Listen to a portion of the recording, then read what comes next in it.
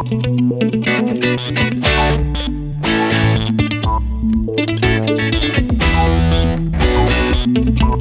morning, good afternoon, or good evening, and welcome to My Guest List Pod. My name's Darren, and this is a little show with a big goal to spread the word about interesting and entertaining podcasts and podcasters. And if you'd like to get in contact with the show, you can do so at My Guest List Pod pretty much everywhere you look, including over at myguestlistpod.com. Love to hear from you. So just a quick intro today because I am away from my normal setup on holidays. Today is a show with a young man called Cody Tucker, who we encountered each other on a Facebook group. Cody seemed intriguing. He put his hand up when I was asking about people possibly coming onto the show, and I listened to his show and I thought, yeah, he's a very opinionated young man with strong opinions, which is great, and he seemed really interesting. So we got together, did a show. It was my first recording on Riverside, and not exactly sure if I got everything the way I wanted it to be. I have changed a few things since then, as you'll probably notice with the shows going forward, but I did the best I could and have edited up a lot of the problems that we had out of the show, so it should be quite listenable. Cody's from the US, Texas in particular, and he's a podcaster and a stand-up comedian. So enjoy the mindful mayhem, the mindful meanderings of one Cody Tucker.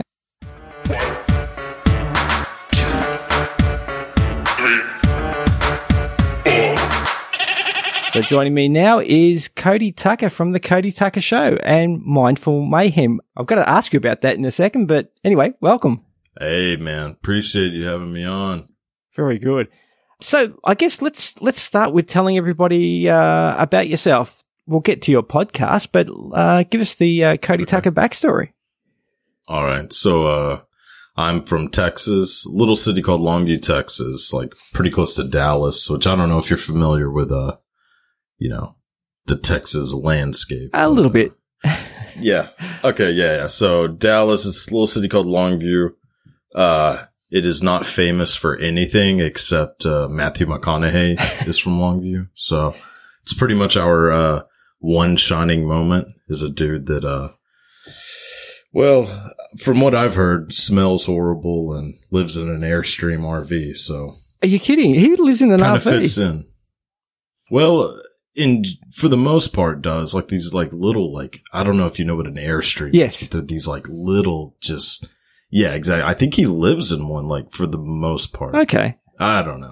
Very interesting, odd dude. But if you ever come to this place, you will understand his entire aesthetic because he's basically just classy white trash, which is what most of the people here are. Okay. So, yeah. But yeah, and I do stand-up comedy, of course, have the podcast. But that's about it, man. There's really not a whole lot going on up here. Okay. Did you grow up in Longview? Yeah. Grew up, born and raised, same small city. Probably going to Austin pretty soon. That's where the whole comedy scene seems to be heading. Kind of moving from LA and New York to Austin, okay. Which, I mean, works out fucking perfect for me, but yeah, it's just a super expensive place to live. So, okay. Waiting for that to kind of settle down. Where is Joe Rogan putting his new comedy club? Is it Austin? It is. It's in, okay.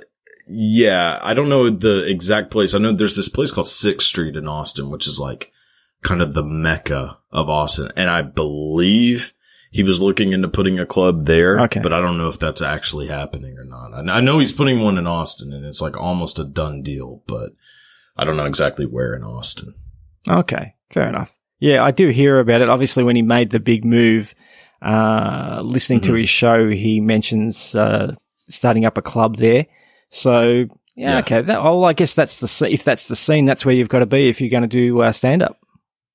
Oh, for sure. I mean, it definitely... there's still a scene in LA, still a scene in New York for sure, but Austin is just, there's a lot of reasons why Austin is kind of a better place to be. California is kind of just a cesspool, and New York is not much different. Yeah. Austin at least is, like Texas is not too bad. It definitely gets a bad rap, for good reasons. Yeah. A lot of the times, but, it has its upsides. In Austin specific, Austin is very like liberal, very progressive, especially compared to the rest of Texas, which is like super conservative, very like kind of ultra right wing place. Yeah. But Austin is like this little, like people call it the People's Republic of Austin. Okay. Which it kind of is. Austin's becoming a little bit of a tech hub now too, isn't it? There's a lot of tech companies coming there. Yeah, I know. I think Elon Musk moved the majority of like Tesla to Austin. And it's where, I don't know if you know who Michael Dell is, but he's the guy that made Dell computers. Yes. Yeah. He's from Austin. Okay. So that kind of kick-started things, you know, like back in the 90s or so. He like grew up in Austin, went to school in Austin, and like Dell computers, I think, is still based there. So okay. Yeah, there seems to be a mass migration out of New York and California to Florida, Texas, and Arizona, I think, as well as one of the other places people are going. So. Yeah, Florida is for sure one. Arizona, it's like mostly just older, like old whites, who are just like not having the old New York scene. But they're calling it like the Texodus, which it for sure is. I mean, it is a mass influx. Okay. You know, which I enjoy. Like, I like the California mentality. It's just California is kind of riddled with problems. Yeah. So even over here, we get to hear about some of the laws, and Gavin Newsom and played a big part in the media, even in Australia. So especially over COVID. Look, Gavin Newsom might be one of the dumbest human beings to ever live. And that's coming from me, who is, not the sharpest light bulb in the drawer, you know? So, I mean, the government in the U.S., like, especially like state government and all that, is really run by a bunch of complete morons who just won a popularity contest. Okay. Donald Trump. But, you know. All right. Well, look, we could probably talk politics, but we are actually here to talk about you and your podcast and your stand-up and things like that, which we'll get into. But why don't you tell me about your podcast? Now, first of all, like I said, I want to ask you about the podcast's name. Is it Mindful Mayhem or the Cody Tucker Show? How does it work? So it used to be Mindful Mayhem. Okay. And then I had a bit of a bout of narcissism. So I changed it to the Cody Tucker Show. Okay. Cause really I was just getting tired of people asking, what does Mindful Mayhem mean? Yeah. I was like, I don't know. It just sounded good. It looked good, like in a logo. It doesn't mean anything. And so I was just like, I'll just change it to the Cody Tucker Show. And that's easy enough. Cause most of the episodes are just me anyways, like kind of ranting about whatever. Yeah. Usually entertainment, music, movies, some news, like topics in the news. And then I do interviews, you know, with different comedians, musicians, a lot of adult film actresses. But, that's kind of the gist of the show. I've noticed that. So I've gone through your back catalogue to listen to a lot of shows. And that was one thing I noticed. You do a lot of different types of shows. So there's the single monologue type show where it's just you, you know, venting and mulling over your own thoughts, I guess. And then there's the ones with your friends where I really enjoyed that one where you were talking about music, which seems to be something that you're very passionate about. And then there's obviously your interview shows. And of late, obviously, a lot of the adult film star shows and things like that. When did you start the podcast, and did you have a clear idea of what you wanted to do with it? Sort of. So I actually I was in a kind of a guest co-host of another podcast, that started in, I think, 2019, called True Chat, which I used to do. And then I kind of I wasn't really feeling that anymore. So I was like, I'll just do my own.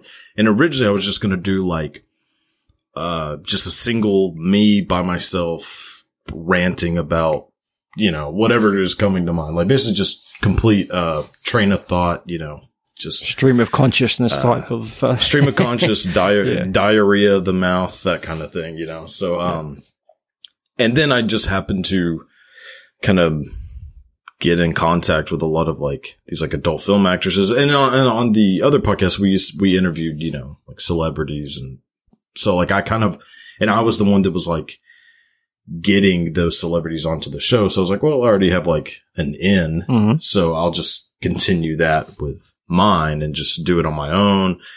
And I don't know. I have like kind of control issues. So I like the idea of it just being me and like, I mean, and making it all my own, doing my own editing. Like I made the intro, like all that stuff is like just me, Yep. which I prefer that. I don't like having to rely on someone else, you know? Yeah.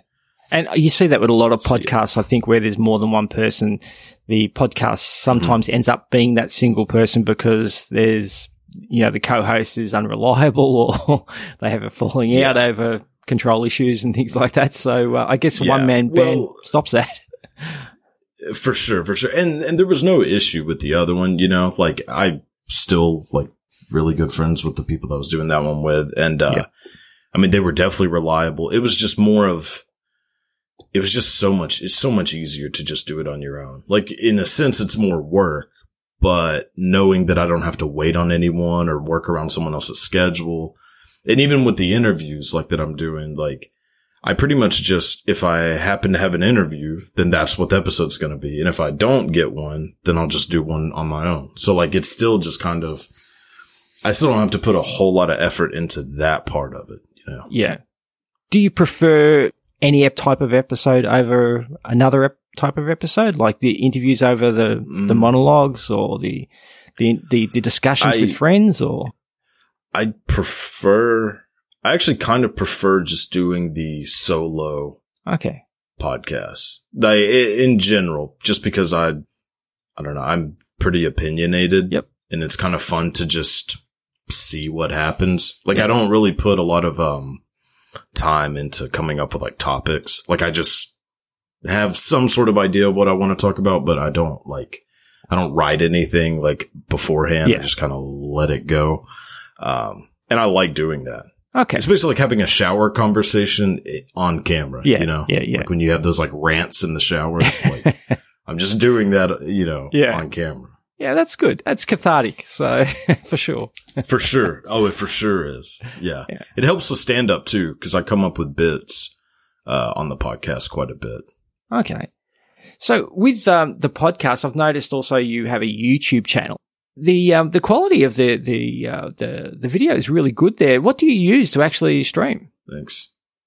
I use OBS. Okay. Yep. Which OBS is fucking so easy to use. Like and I'm just using like a, basic 1080p webcam. And, I mean, it's all lighting. So like a little backstory, like my goal, like, or my, childhood dream or whatever, was to actually to go to film school and be a director. Okay.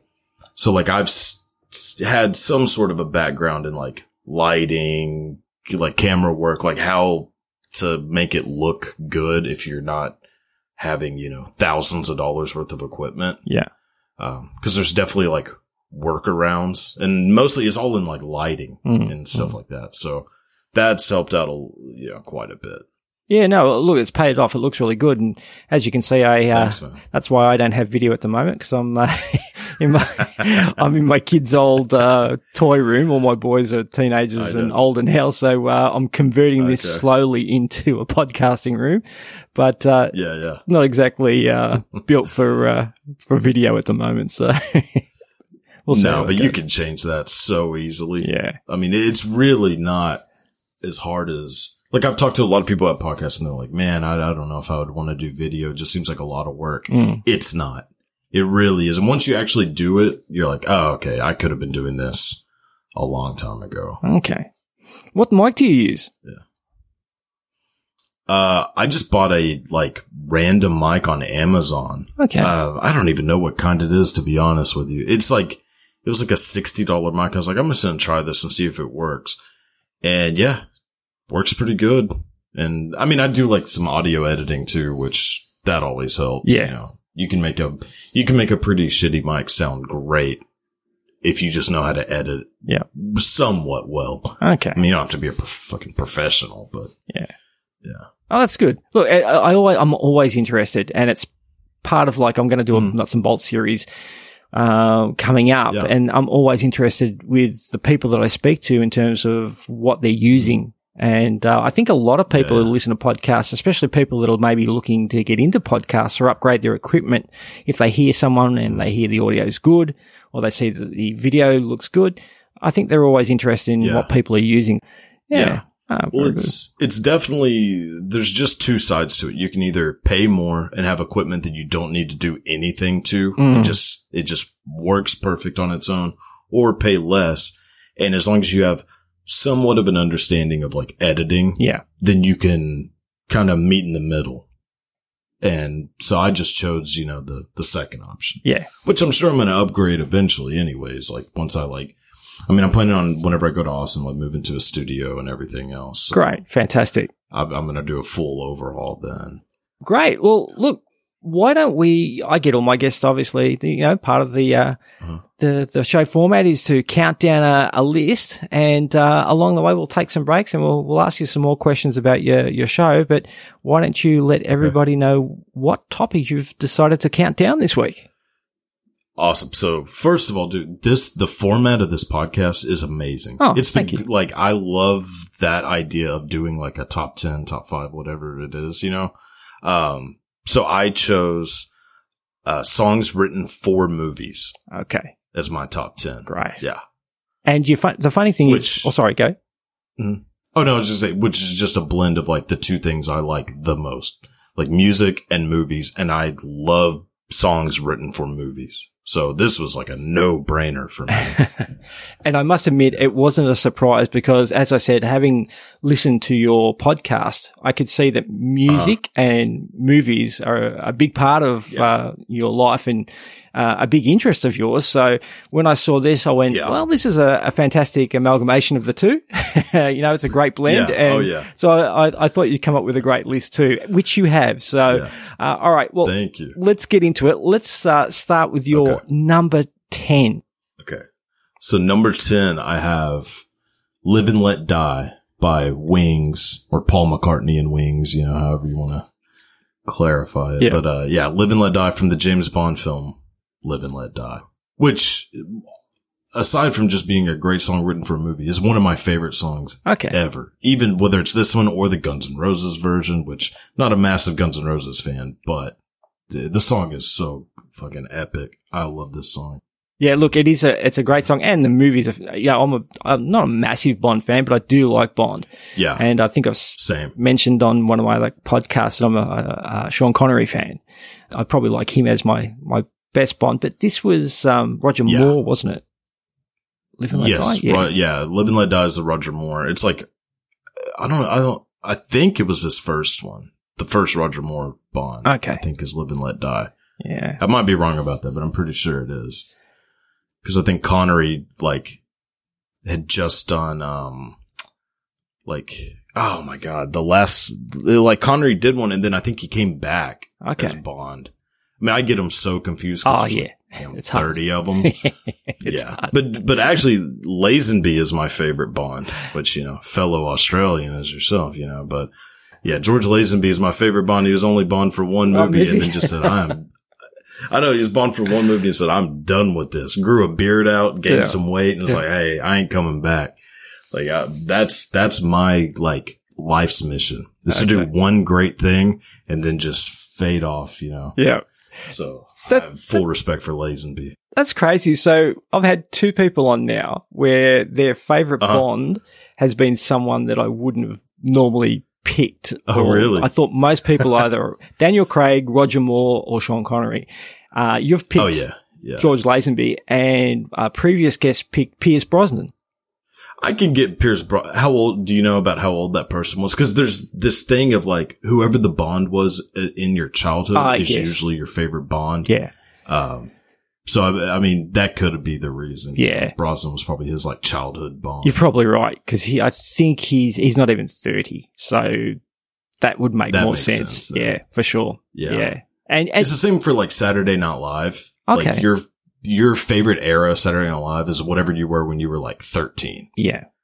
I get that. You know, and you hate all the other ones that came after that. You're like, oh, they're not as funny anymore. Which Saturday Night Live was never really funny, but you always will pinpoint that one moment. And I think Bond's kind of the same thing. Okay, fair enough. Very good. All right. Well, let's get into number 9. So number 9, I mean, this was actually almost kind of hard to admit, but it's Blaze of Glory by John Bon Jovi for the film Young Guns 2. It's a fantastic song, and I love the movie. Great. I do too. So the first Young Guns is one of the probably 5 or 6 movies that I've seen over 100 times. Yep. And so, and then the second one too, I've seen it, so many times, but this, I had to put this one on here. It's an epic movie, and it fits that. I think it fits that movie so well. Yes. Oh, it does for sure. Yeah. Yeah. Yeah, I'm a huge fan of ensemble casts. Yep. Whenever there's just and everybody has their own thing. So Lou Diamond Phillips is oh, I throw knives. That kind of thing. Proficient in something. Is such a good movie. Yeah. Exactly. Yeah. Exactly. It's like a Predator, with Schwarzenegger. Yes. Everybody has their own little weapon gimmick. And exactly. Exactly. Yeah. Jesse Ventura has a damn helicopter gun that he's holding. Yeah, the minigun. Yeah. Painless. All painless. Yeah. So, it's very cool. Yeah, look, Young Guns is a fantastic movie, and like you said, with the ensemble cast, that's the early Brat Pack, the young Brat Pack sort of thing at that stage. Emilio Estevez and Kiefer Sutherland, like you said, Lou Diamond Phillips, Christian Slater, Charlie Sheen. Charlie Sheen, in the first one. Yeah. And, Dermot Mulroney. Yes. Was in the first one. Yeah, definitely. Yeah. So. And the second one, who else? Balthazar Getty. Yes. Wasn't he in it? John Paul Getty's grandson. Yep. Yeah. Yeah. No, fantastic. Yeah. Good choice. I love that one. Oh, yeah. Cool. All right. Look, let's get on to number 8. All right. So number 8, I'm Knocking on Heaven's Door by Bob Dylan for the film Pat Garrett and Billy the Kid. Interesting transition, which I just realized, to Billy the Kid movies. Yeah, exactly. Yeah. You're a Western fan, or in terms of movies, or? It depends. I hate John Wayne with a passion. Okay. Hate his movies because I grew up with my granddad's obsessed with John Wayne. Yep. Clint Eastwood a little bit, but mostly John Wayne. I hated those movies, but I love more gritty westerns. So I like a lot of the Eastwood movies, Pale The Rider. Unforgiven. Yeah. Pale Rider. Yeah. Outlaw Josie Wales. Yep. I like a lot of those. And then Young Guns to me is the blend of that. Mm-hmm.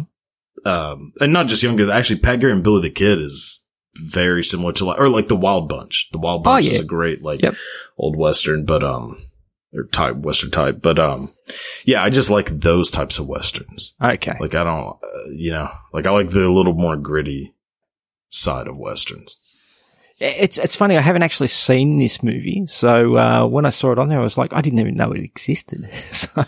Okay. I'll be honest. It's not good. That's not good. It's not a good movie. It's not good. No. It's Chris Christopherson, who is not, no offense to Chris Christopherson if you're listening, but he's not the greatest actor. Yeah. And Bob Dylan is not a good actor at all. And Bob Dylan's, he's in it a little bit. He's not a main person, but the marketing of the movie was basically, hey, here's 2 famous singers. We're putting them in a Western together.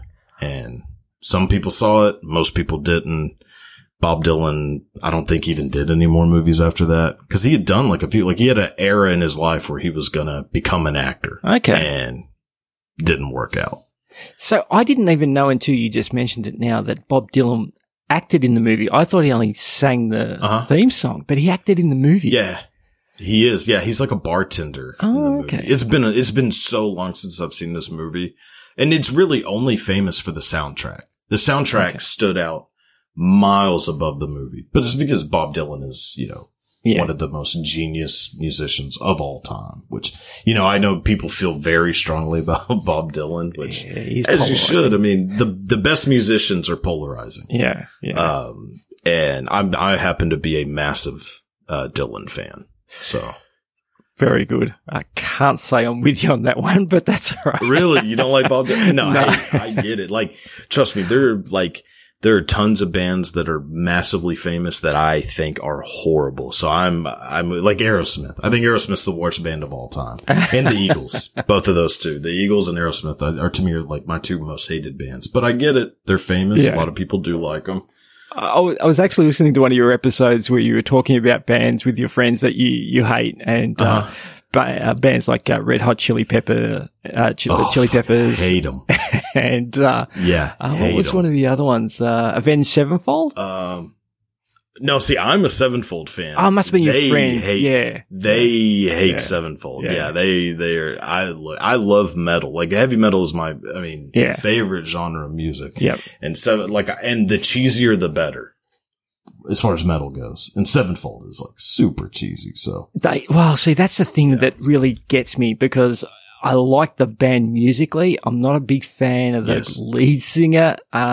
Their album covers are, they are hardcore, and then you listen to the band and it's not quite that hardcore, and that sort of gets me. Yeah. So, right. Exactly. To me, they're a modernish, Megadeth. Okay. Like amazing musicians. Yeah, they are. Yeah. Singers, voice, a little annoying, or it's just like, it's almost, actually, it is kind of Bob Dylan-ish. It's very like nasally voiced. Yeah. You either like the voice or you don't like it. And, like whether it's Dave Mustaine or M Shadows. Now I will say Avenged Sevenfold kind of loses me with their like little wrestling names, Sinister Gates, Zaki Vengeance.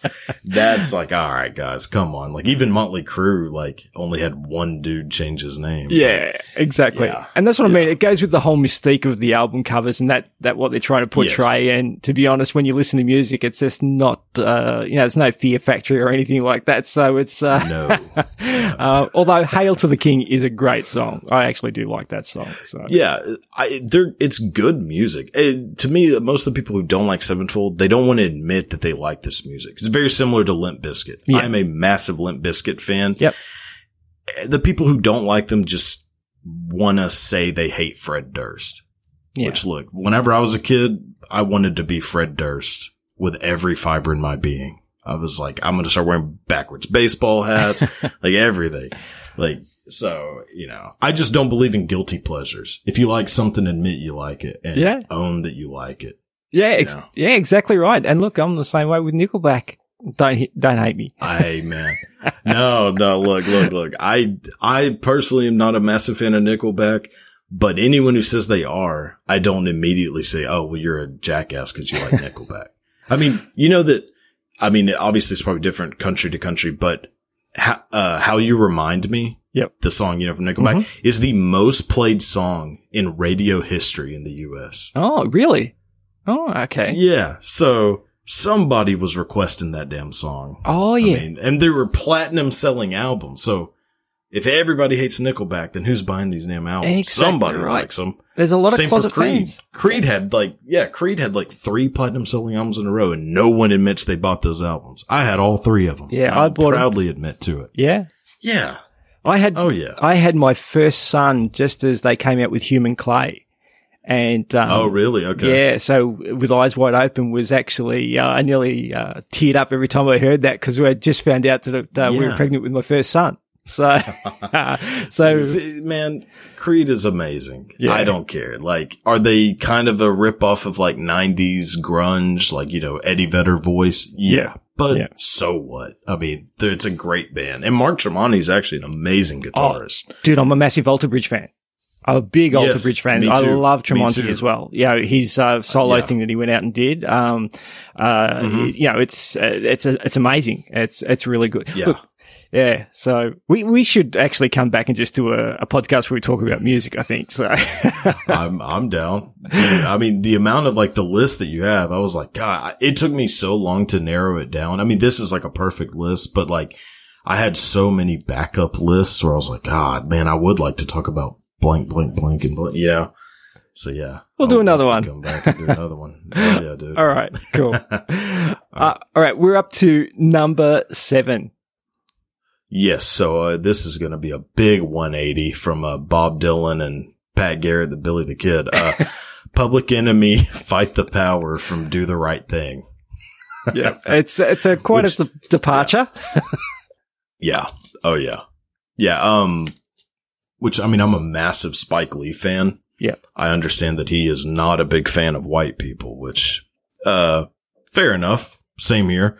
But Do the Right Thing is such a good movie. It is. And when you watch like the Fight the Power video, like there's something about a giant group of people in like a parade sort of thing that is just like captivating. And you know, how it's filmed, like going through the streets of, I think they're in Brooklyn actually in the video, but yeah, massive Public Enemy fan. Chuck D, I think, is arguably one of the greatest lyricists of all time. Yeah. Yeah, no, look, we obviously had MTV down here for a while, and that was a very popular film clip that was requested a lot, actually, when it was. Oh, really? Yeah, we get a lot of things late down. We used to get a lot of things late down here in Australia, but once MTV and things like that started to come to Australia, we kept up with what was going on in the world. It's you know, we are nicknamed the arse end of the world down here, but it doesn't take as long to get stuff down here as it used to. And it was a very popular film clip. And you know, Flavor Flav went on to do a reality TV show, which wasn't the greatest. He sure did. He did a couple, actually. He had Flavor Love, and then he had the one because he married Brigitte Nielsen. That's it, yeah. And they had like a reality show together. Yeah. Which, Jesus. Yeah, Flavor Flav is an interesting person. It's the dichotomy of Flavor Flav, who's just on some other planet, and then Chuck D, who is this like super mindful, intelligent, you know, almost like a guerrilla warfare leader. Like, yeah. And then you have Flavor Flav, who just probably doesn't give a damn about any of that kind of stuff. He's like, dude, I'm just here to wear a giant clock, a Viking hat, and party. Like, there's something about the connection between the two that makes Public Enemy just like so awesome. Is rap something that you're, it's one of the genres of music that you really like, or is it, Old school rap I am a huge fan of. Okay. I do not like any of the new rap. Like, I pretty much stick to late 80s, early 90s, and like, you know, mid 90s, like Tupac, all that kind of stuff, like Wu-Tang Clan, Outkast. Outkast is massive, like, you know, especially in the South, like in the US. So like Outkast is a huge one. And of course, like Eminem, like there's a few into like the 2000s that I like too, but I am not a fan of like Drake or any of these like mumble rap, like Migos, all that kind of shit. Nah, not a fan of. What about you? Are you into rap? It's funny. I think I've said it once before on the podcast too. I'm a bit more like you. Some of the older stuff I wouldn't say it was never my number one choice of music. And I definitely don't like mumble rap, but DMX and Busta Rhymes, and I actually like Eminem and those guys. I actually like. There's a group called, City Morgue who I like as well. Yes. Yeah. And which my son's very impressed that I like. But then there's a lot of the other guys who, like you, the current, really popular rappers that my youngest boys probably listen to a bit more, and I just can't stand them at all, unfortunately. Right. No, like my taste in music just boils down to, is this song interesting in any way? Whether it's sad, happy, super dark, like it doesn't necessarily matter the tone. It's like, do I listen to this and am I like entertained or interested by this song? Is there something in it? Like, is it original? Is it telling creative? a story? Like all those things. Yeah. Exactly. Like if I'm bored listening to a song, then I don't like it. Yeah. It doesn't matter the genre. Like if I don't want to listen to music and be bored. Same with movies. Like, I don't care about the genre too much. I don't care if it's supposed to be the greatest movie ever made or if everybody hated it. Am I bored watching this movie? Yeah. There are tons of movies that have won Best Picture, the Oscar for Best Picture, that I think are the most boring pieces of crap ever made. The King's Speech, for one. Like, yeah, I haven't even bothered to watch that one. So, yeah, you're not missing out. Yeah, I don't think so. Yeah. Very good. All right. Let's move on then. We'll move on to your number 6 before we take a little break.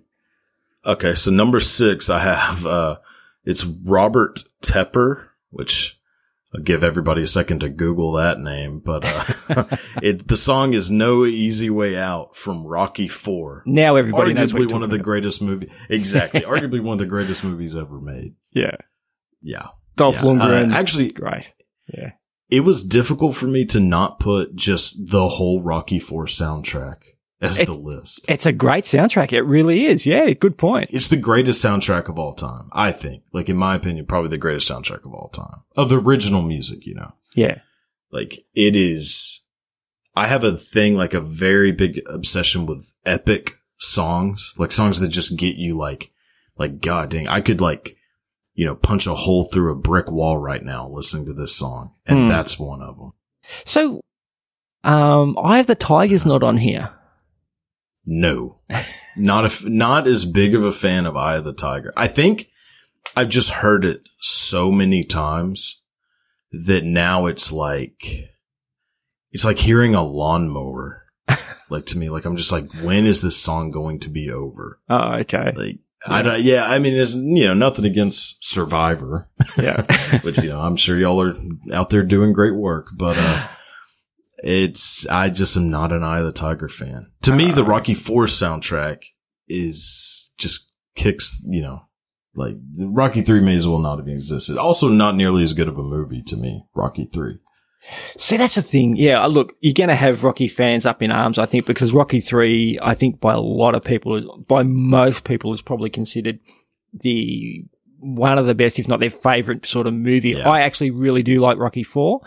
The story, I think, in Rocky III, I actually think was better. I like that comeback sort of story as well.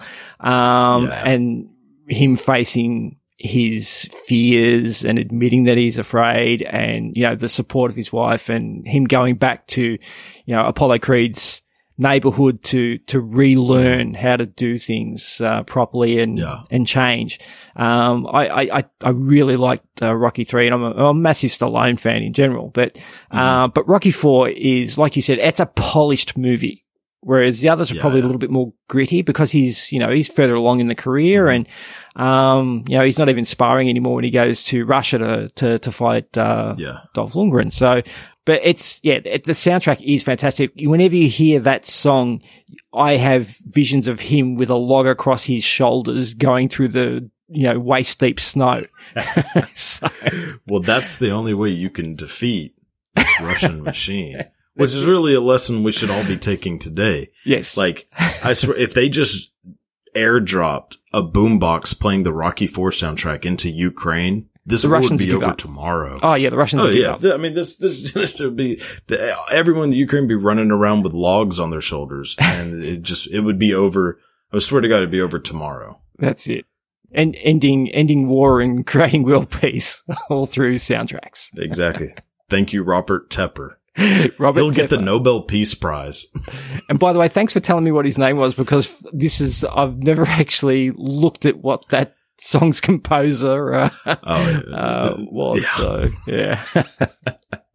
All right, Cody, that's 10-6. Why don't we take a quick break? I'll let you have a drink of water. I'll get a drink myself, and we'll come back and talk some more about you and your work. Sounds good. Okay, so we're back with Cody. And Cody, I do want to ask you about your stand-up. You mentioned it at the beginning of the show. I haven't actually seen any of your stand-up. I looked for it as such, but maybe I'm not looking in the right spots. How long have you been doing it? A year. Okay. Yeah, barely. You know, pretty recently. I was actually planning on starting back in 2020.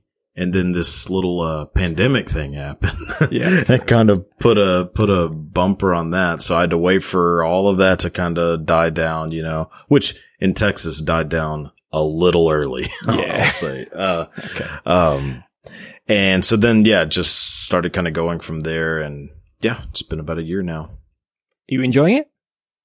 Love it. It's the most fun thing I've ever done in my life, like 100%, like more than the podcast, more than anything, which I love doing the podcast. You know, it's a different thing, you know, but I love doing it.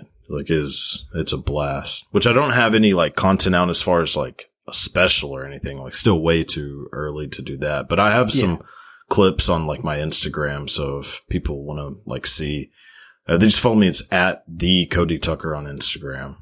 Okay. Fantastic. And I got some clips on there. So. Oh, great. What sort of humor, is it?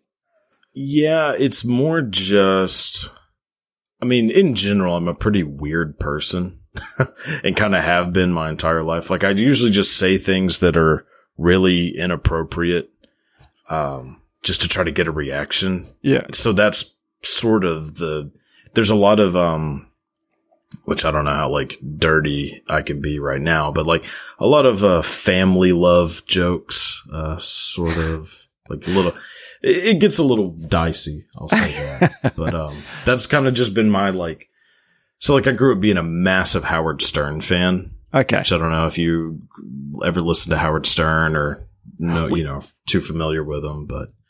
I know of Howard Stern and Opie and Anthony, but we didn't really, if you ask most people in Australia, they probably, 20% maybe might know who Howard Stern is.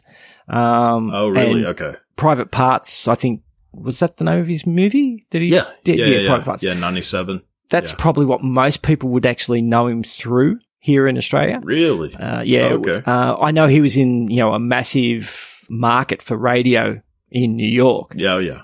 But we probably didn't hear it too much about him, except when he did something really outrageous. So, yeah, which was most of the time. I was gonna say that doesn't narrow it down, but just growing up, being a massive Howard Stern fan, and I think a lot of my taste in comedy and like what I like to do is very similar to Howard Stern. Hence, like the interviews with porn stars and stuff like that. Like it's all kind of.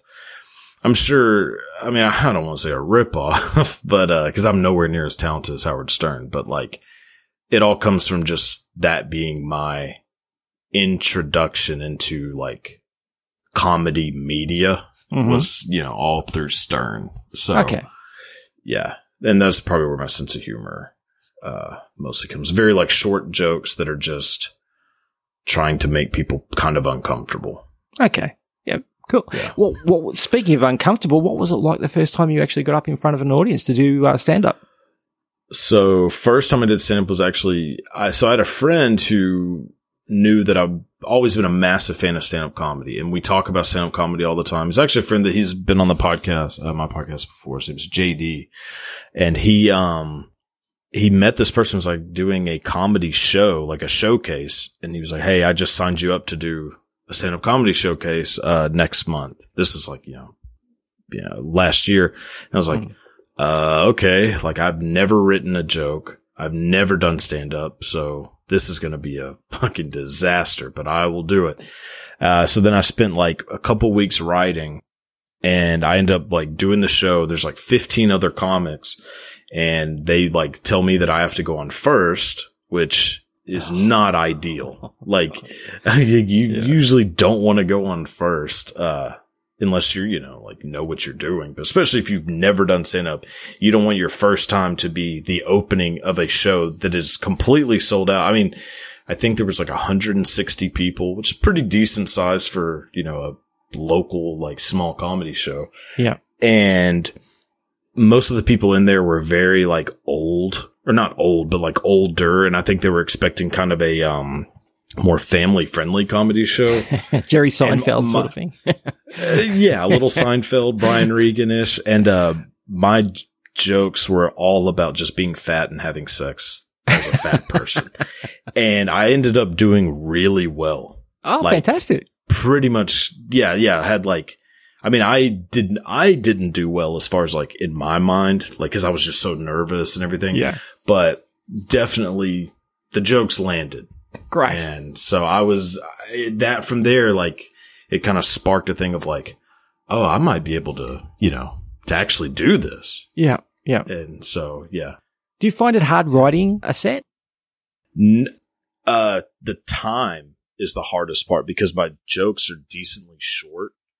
But I mean, I just keep adding tags to it and do like a little crowd stuff, just to kind of kind of meet the time that I'm supposed to go, but I don't really find it that difficult because I really just say like the bits that I write are mostly just things that I say in my normal like day to day. Because I just tend to say weird stuff that, I mean, pretty much all the time.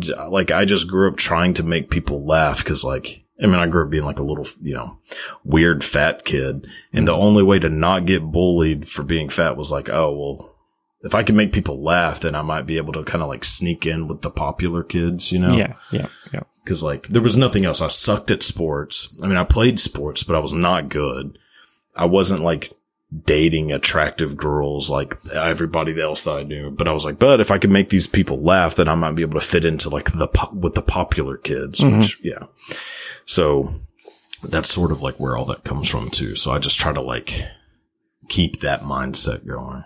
Okay. It's, and I can understand that. And I was going to ask you if you have any other hobbies, like any sporting hobbies or anything like that. But, I mean, I love sports. I just suck at it. I play golf. Golf is my big, I play golf very regularly. So okay. I do that, but yeah, I grew up playing like basketball, football, or American football, but, I big just Raiders fan, yeah? Love it. Massive Raiders fan. Yeah. Which they're the worst team in the league right now. So that's been a fun start to the year, but yeah. Yeah, well, I understand that. I've been a Dolphins fan for a while, and we haven't exactly had the best. Not this year, though. This year's been great. Yeah, really, you're a Dolphins fan. Yeah, so that's interesting. Back in the days of Marino, we used to have So we used to have it on one of the channels here at about 2:00 in the morning. They'd replay the full game, so it was like 3 and a bit hours, and I'd stay up and watch it, and I sort of fell in love with it actually. But my main sport I love watching, and I've been a massive fan ever since I first saw it, is ice hockey. Really? So, I'm a big fan of ice hockey as well. Okay. Yeah. So who do you follow in ice hockey?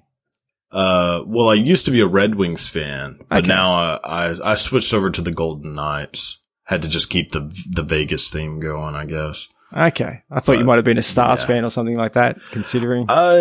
So no, I actually don't like any Dallas teams. Okay. I think growing up around here has made me just really annoyed by the fans of like the Cowboys. The Cowboys to me are they're the most annoying fans on the planet, are Dallas Cowboys fans. You met Boston Bruins fans? Well, okay, Philly? It could be worse. Well, I think just not growing. I mean, I feel like I would probably say that about any team if I grew up somewhere else. If I grew up in Cleveland, I would think all Browns fans were annoying. But I understand. Just happening, but Cowboys fans are another level of just obnoxious. Eagles fans are pretty rough. I mean, there's bad fans everywhere, but man, Cowboys fans are so annoying. Yeah, look, Eagles fan. I wasn't probably thinking more of the Eagles fans because I guess they're probably okay. I was thinking more of the Philly ice hockey fans. Flyers? The Flyers fans. Flyers fans are wild. Yeah. No, Eagles fans are crazy. Really? I think Philadelphia just breeds craziness. Boston is kind of the same way. Yeah. But yeah. Those two cities just have, it's a wild fan base for both of those places. Yeah. You go to like a Red Sox game. They'll shoot you in the head if you're wearing a Yankees shirt. It's intense. Cool. You have any other hobbies, like anything else that you're into? I played the guitar. I've been playing the guitar since I was a little kid, and I still play almost every day. Or at least every like other day or so. But I grew up playing, like just being obsessed with the guitar. That was actually probably the first thing that I was like, realized that I was pretty good at. Cause like I said, I grew up playing sports, but I wasn't good. So I always had that complex of like, man, you're not really good at anything.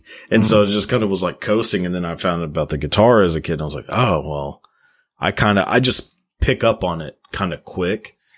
And so it felt good to have something that was like, man, like I could show off this talent where everybody else can show off how good they are at football or baseball or whatever. Like I can't do that. but I could kind of impress people with this. Yeah. And so and then I just, always had an obsession with people like Hendrix and, Eddie Van Halen. Yeah. Eddie Van Halen's a massive influence. Randy Rhoads, like a lot of those guys. So is that why you're probably more into guitar-driven music? For sure. For sure. Yeah. I am a sucker for like a awesome guitar solo. Okay. Like, especially like a Van Halen, like just any kind of unique sound. Like all those dudes, Hendrix, Clapton, Dwayne Allman, like all those, like just legend guitarists. Like that's what I'm listening to for the most part. When I'm listening to a song is like, what is the guitar doing? Are you familiar with, the band Extreme? Yeah, I'm a huge Paul Gilbert fan. Nuno? Wait, no, not Extreme. Nuno Bettencourt. Yeah, Nuno that's the one. Bettencourt. Yeah. I got Extreme and Mr. Big confused for some reason. That's right. Yeah. No, Nuno Bettencourt is a god. Yeah. I mean, that guy is amazing. Yeah. Yeah. I saw them out here when they came out because I've been an Extreme fan for a long time. And oh, really? Yeah, I saw them when they came out here, and he did Midnight Express. The first time I ever heard it was live. Oh, really? Okay. And Midnight Express, Midnight Run. I can't remember the name now. But no, I think you're right. Yeah. Yeah, I was blown away. It was just crazy. Yeah.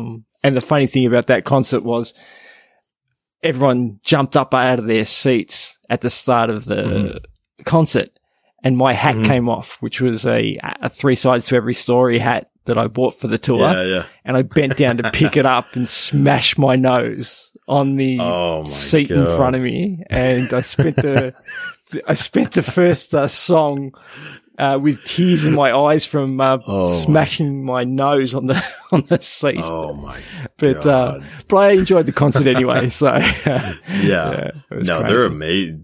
That's a great live band too. Gary Sharon, isn't Gary Sharon the singer? Yeah.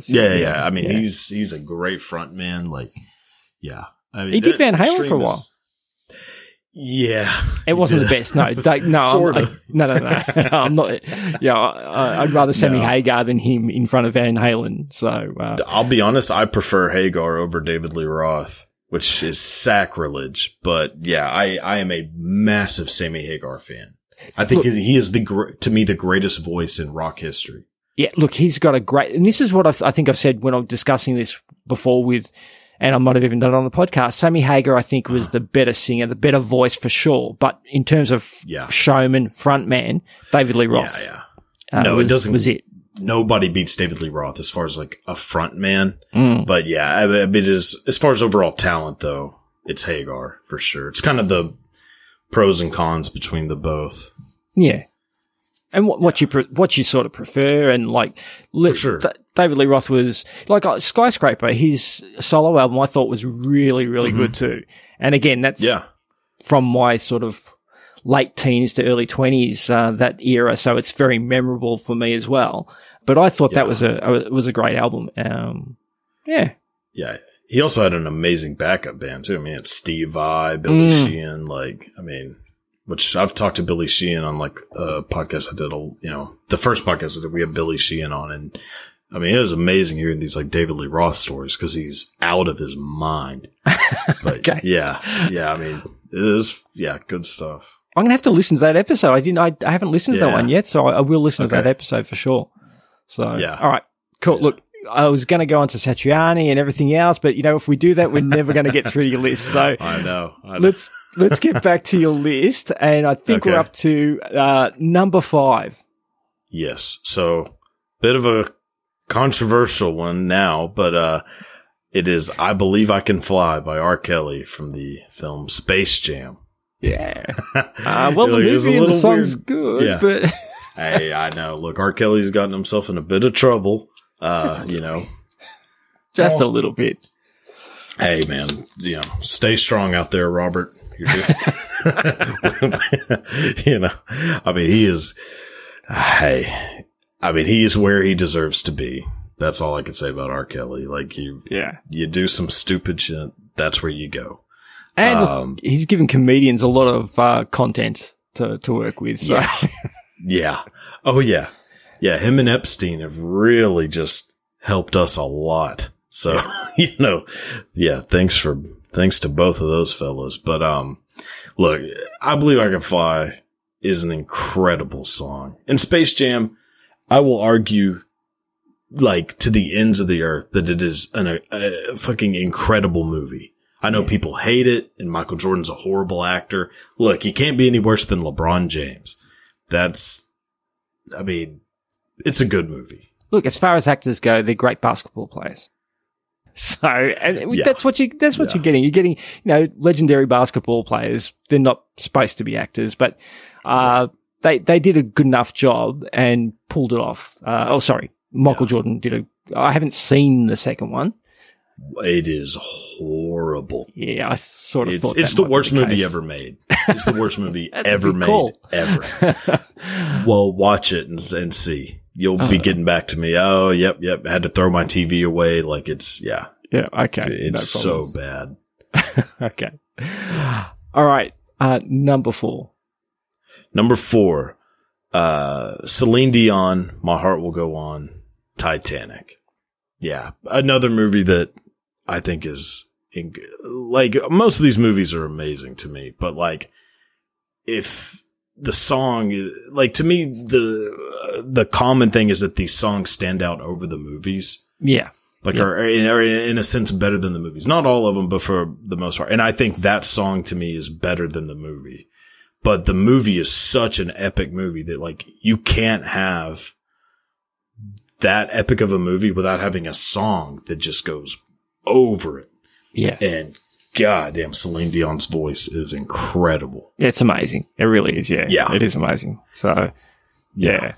It's a good call on that one too. Like, you're right. You got to have an epic song for an epic movie. So, yeah, it's a great one. I mean, yeah, been a huge fan of Titanic since I was a little kid. It actually used to scare the hell out of me whenever I was a kid. Okay. Why? I don't know. I think being 4 years old and watching like 1,000 people die was probably not great. Bit confronting. Yeah, definitely made me question my mortality at an age where I didn't even know the full alphabet. Okay. Very good. All right, number 3. All right, so number 3, here we go. The Simple Minds, Don't You Forget About Me from Breakfast Club. One of my favorite movies of all time. Me too. It's another one on that list of over 100 times, that I was talking about. That's Breakfast Club is on there. That's a movie that I can just put on anytime. Yes. And I can watch it from any point in the movie. It doesn't matter. Every scene is perfect. Yeah. Like, it's amazing. My God. And look, this is. No, sorry. I was just going to say this is your list, but it's funny. I just showed my youngest son. My eldest boy had already seen it, but we just exposed my youngest son to this movie on the weekend. Okay. And he loved it. Oh, really? So, yeah. Yeah. Oh, it's so good. I mean, yeah, it's so good. So John Hughes, I'm a massive John Hughes fan in general, like Ferris Bueller's, Home Alone, like all those movies are a massive John Hughes fan. But Breakfast Club is just, it's perfect. Every scene in the movie is perfect. Like, I guess maybe the whole idea of me as a kid wanting to become a director and make movies. Whenever I watch a movie, I'm usually thinking like, they shouldn't have done that. It probably would have been better to do this. Like, I'm always kind of analyzing it. But whenever I watch Breakfast Club, I'm like, there's not a single thing that should have been changed about this movie. It is perfect. It's so quotable too. So many lines. Yes. So well, that's John Hughes. John Hughes might be the greatest writer in movie history. As far as writing scripts that are just going to be endlessly quotable. Like this movie combined with Ferris Bueller's Day Off. Yeah. And Home Alone. Those 3. I mean, there are just thousands of quotes. Like you could quote the entire movie and not even realize it. Like you just keep trading off quotes and eventually you've just done the whole movie. Yeah. And Ferris is a fantastic movie. That's right up there. It's probably in my top 3 because of, just the impact it had when I watched it and the amount of times that I've seen it. But same with Breakfast Club.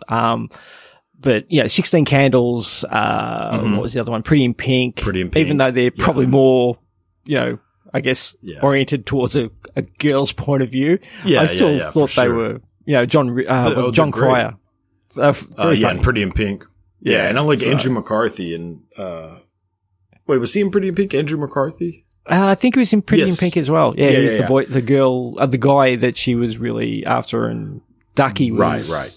Was that? Yeah, Ducky is, it's Ducky is John Cryer. And Pretty in Pink. Because I get Pretty in Pink and 16 Candles confused a lot all the time. Yeah. Yeah, I have to remember which one's the one with the dude with the Corvette. That's right. Wasn't Jake Ryan or whatever, from 16 Candles. I think that's his name.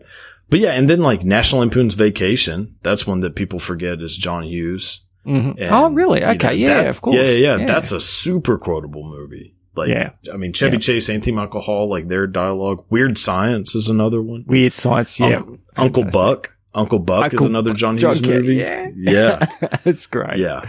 Like those are all, and Planes, Trains, and Automobiles. That's another John Hughes movie. I mean, that dude just ruled the entire 80s. 80s, was mad. And Weird Science is actually our next movie that the boys are going to watch with me. Oh, really? That's such a good movie. Yeah. They're going to relive my teenage years. Did they know about Robert Downey Jr.? Did they know, like, that he's in that movie? Like, are they Iron Man fans? I mean, I assume they're probably fans of, like, the Marvel. Sort of. So my eldest boy was a big Marvel DC. Now he's got encyclopedic knowledge of all that sort of, the lore behind all that sort of stuff. And he really delves into, like, we just watched another episode of House of the Dragon tonight, but he's really into the lore of that at the moment.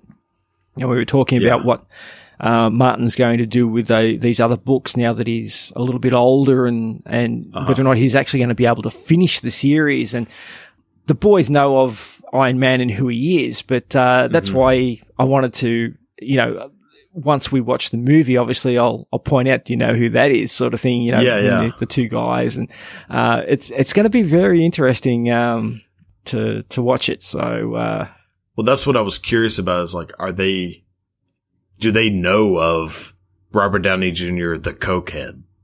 Like, do they know of the less than 0 years? This era?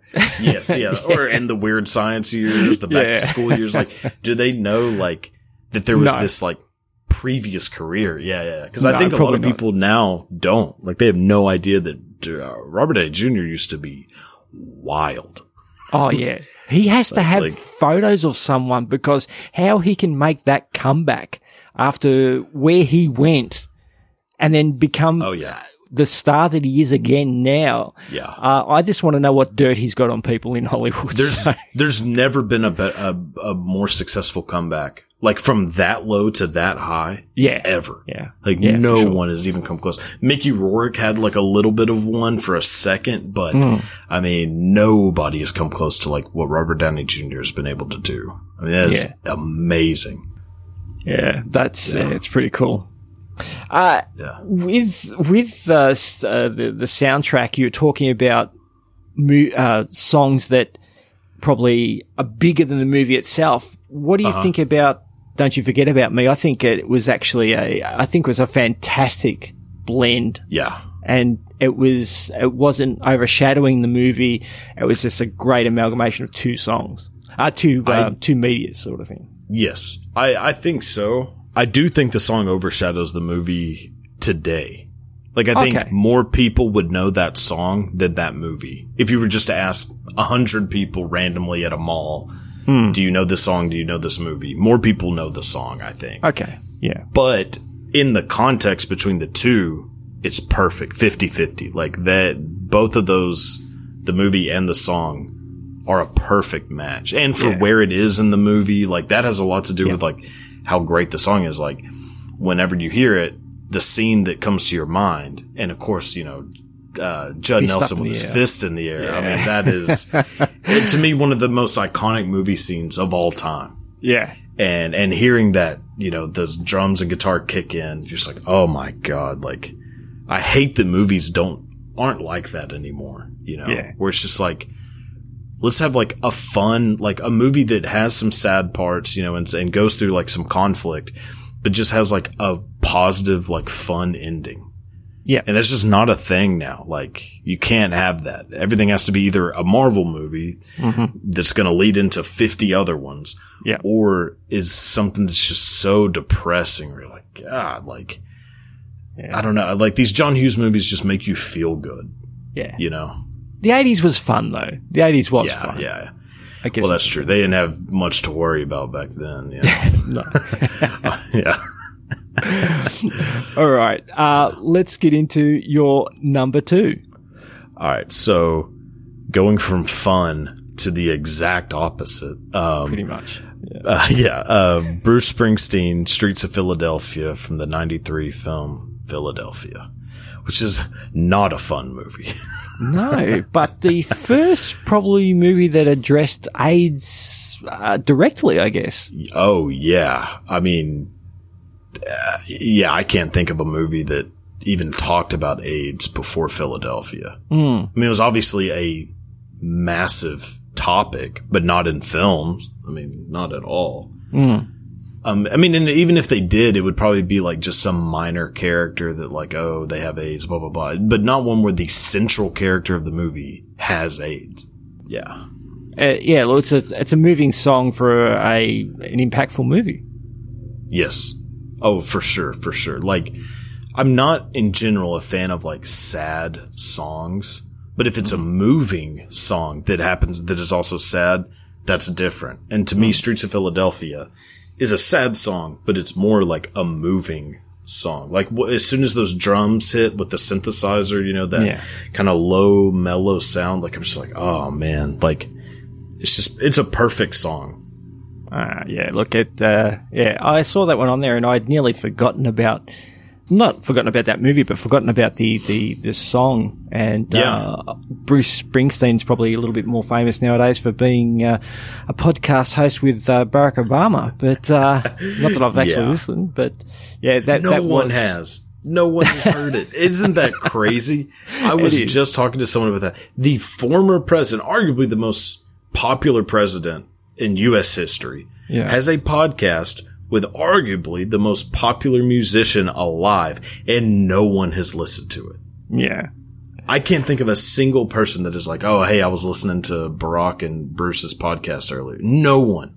It's like their publicity team is so bad. Like, I know. I'm sorry to go on a rant about that. But that's cool. It is mind-boggling that the president and Bruce Springsteen can have a podcast that no one even knows exists. Maybe it's because they both refer to themselves in the third person. So, well, okay, I've listened to it and it is hard to listen to. Oh, really? And it is. Okay. It's bad. Like, it's not good. They have too much to lose, you know? Yeah. Like, so they can't really talk about things that they really want to talk about.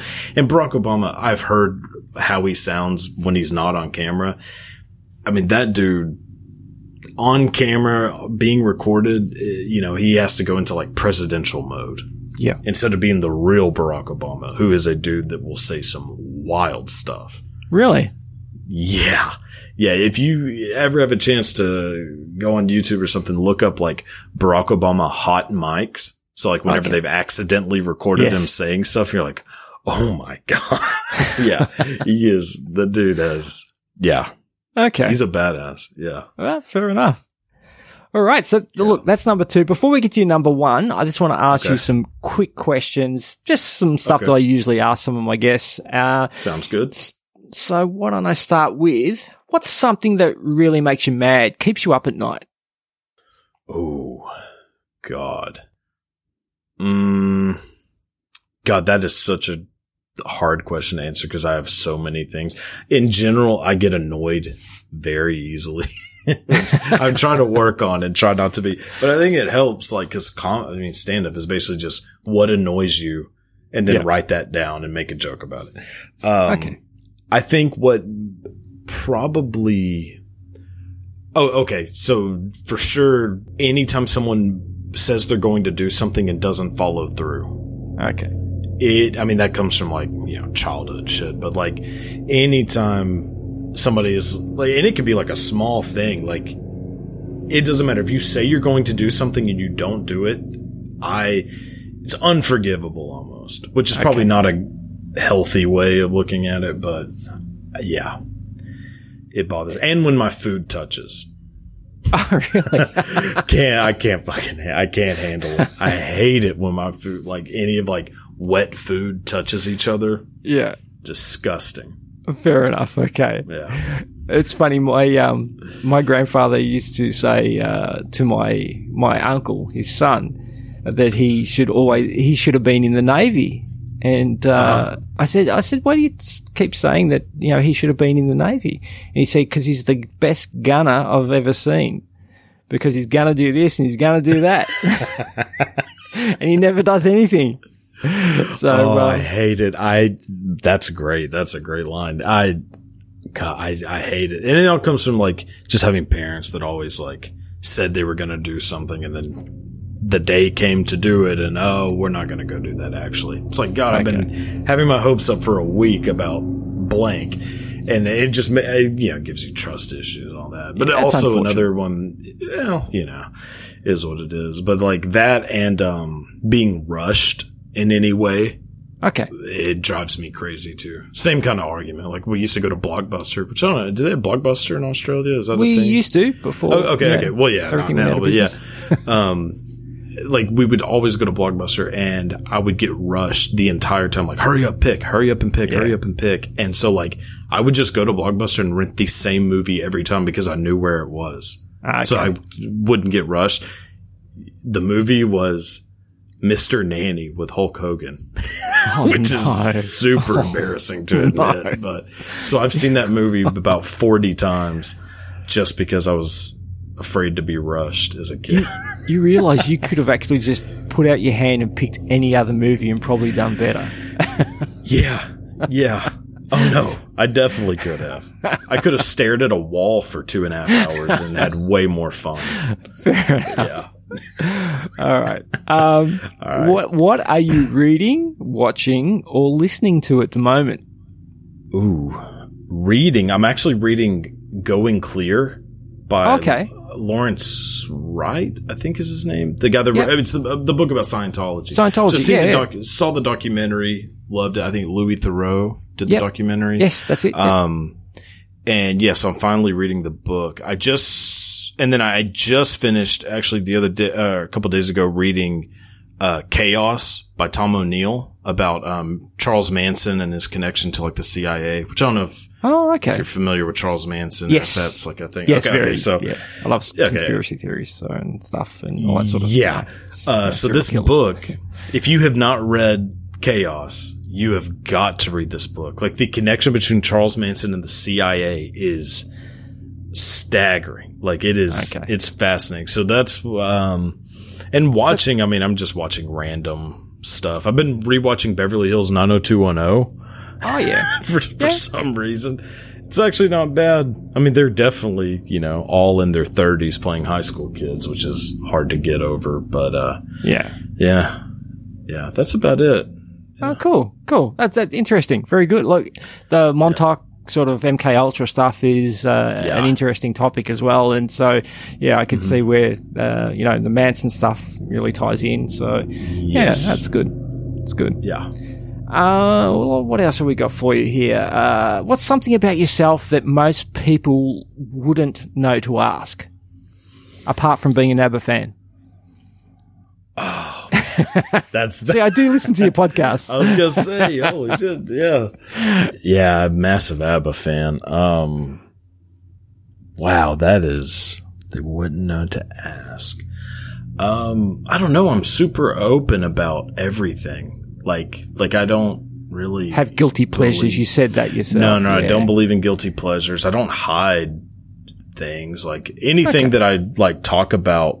Or that I think about, like I am very upfront to just say, like it's very hard for me to be embarrassed. So like I just put everything out. Yeah. Which maybe, who knows, that might end up biting me in the ass someday, but we'll get there. We'll figure it out when we get there. So yeah. Well, I'll give you a question then. Okay. Preference, Jenna Jameson or Riley Reid? Jenna Jameson. 100%. Yeah. Jen Jameson is like, that is the Michael Jordan of, getting pounded out. But yeah, Jenna Jameson is, that's. Fair enough. Okay. I only put that on there because, your last few episodes have all been adult industry interviews. So I thought, well, I'll ask him anyway. So. Oh, I'm a massive fan of both of their works. You can check my search history and I can prove it. But that's part of the thing of like not being embarrassed. That's like I'm very open about like those kinds of preferences and everything, and talking to women who are in that industry. Like, just another thing of like, just being very open. Was it not embarrassing? Was it the first time you actually interviewed an adult star? Was it? Were you nervous or not about asking certain really. things? Or no, because I usually always try to like preface everything with like, look, I mean, I'm not fucking Barbara Walters. Like, I'm not trying to get this like crazy interview. Like, I'm just interested in what you do. And I think I have a lot of respect for what you do. Like, so I always try to make sure that they would know that I'm coming from a place of like genuine curiosity. Yes, not to make I don't want to make someone look bad. I don't want to make someone look good. I just want to find out about you. Like, what this is like. And I think that, exactly. And I think that helps kind of put both of us like at ease of like, I just am curious. Like I think the misconceptions around like the porn industry are very, ridiculous. And I think too many people still consider like the adult film industry to be like very taboo, like a taboo subject, which is absurd considering that more people go to Pornhub every day than Twitter, Facebook, Instagram, and YouTube put together. Yeah. So like who are we fooling by, and so that's kind of like where it comes from. So I never got nervous really. Not any more nervous than interviewing anyone else, just that general nervousness of like, oh, I don't want to seem like I'm an idiot and, but not anything specific to like adult film actresses. Great. Okay. Perfect. All right. Fantastic. Thank you very much for answering all those questions. No problem. Look, why don't we get into your number one, finish off the countdown strong. Here we go. Why don't you reveal your number one? All right. So number one, Elton John, Circle of Life, from the 1994 animated masterpiece, one of the greatest movies ever made, Lion King. Good song. Great song. I tear up every time I hear this song. Like that's not hyperbole. Like I swear to God, whenever it like really kicks in, like I get like super like butterflies all in the stomach, like, goosebumps or, like everything. That song still, it's just from childhood stuff, like watching that movie almost every day as a kid and having to go through all the like, damn, like they just showed this dude's dad die. Like, oh my God, like all the emotions go in with that movie. And then that song just hits it. It's just also Elton John is the greatest musician of all time to me. Like I put him number one above Elvis, Michael Jackson, the Beatles, everybody. To me, Elton John is the greatest musician ever. So, and his songwriting abilities are insane. And the guy just knows how to write a song that is going to like hit you like right in the soul. And Circle of Life is the peak of that. Have you seen Rocket Man? Oh yeah. Bunch. I mean, was it Taron Egerton that plays him? I think that's his name, right? Taron Egerton? I think, it's out of, he does the Kingsman. Spy one too. Kingsman, that's Kingsman. right, yes. Yeah. Oh, incredible. And that's my thing with like biopics or biopics. Always biopics, yeah. Is that if they aren't doing their own singing, then I'm out. Don't care. Okay. Like Bohemian Rhapsody, hated everything about that movie because Rami Malek is not doing his own singing. But Taron Egerton is doing such a good job as Elton John Like, it is, and it just sucks that movie got overshadowed by Bohemian Rhapsody, but yeah, amazing movie. Yeah, really, I think it wasn't a secret, but it was Bernie Taupin, the guy that, he wrote a lot of the lyrics. Yeah, he wrote all of his lyrics. Yeah, so it was I didn't realize it was such a close symbiosis with the two. I knew they worked obviously together for a long time, but I didn't realize how much he depended on him for a lot of the work that he did. Yeah. Well, their relationship is very interesting because they're both getting exactly what they want. Like Bernie Taupin did not want to be famous, didn't want to be on stage, and Elton John just was not very good at writing lyrics. So like they just happened to meet and form this relationship where both people get exactly what they want from each other, you know, without it seeming like they're using each other. Yeah. And the movie did a very good job at like showing it as a fair, balanced relationship because that's what it was. Instead of trying to make it seem like, oh, one person is, they could have spun that in a very like negative way, which they didn't. And, I'm glad that they didn't. But I think Rocket Man was great. Oh, I do too. Elton John's another guy who's very open about like his negative aspects of his life, which I think made the movie so much better. Is like, Elton John was like, no, you need to show everything, like, and show that I was kind of an asshole for a lot of time. Yeah, which I think is, it was great. Yeah, it was much more authentic that way, I think, and people appreciated that. Yeah. There are too many of these types of movies where the family or the estate has too much involvement, and they just want the person to seem like they were this angel, which, I mean, they're not. No one is, and especially a famous rock star, like. But just for Elton John to be like, nah, like push it, show everything. Cause the problem with Bohemian Rhapsody is they don't show any of the negative parts about Freddie Mercury. Yeah. I mean, not really. Like, and Elton John is very like much an open book and just, an amazing person, the greatest musician of all time. I must admit, I got a greater appreciation for him and his work having watched the movie.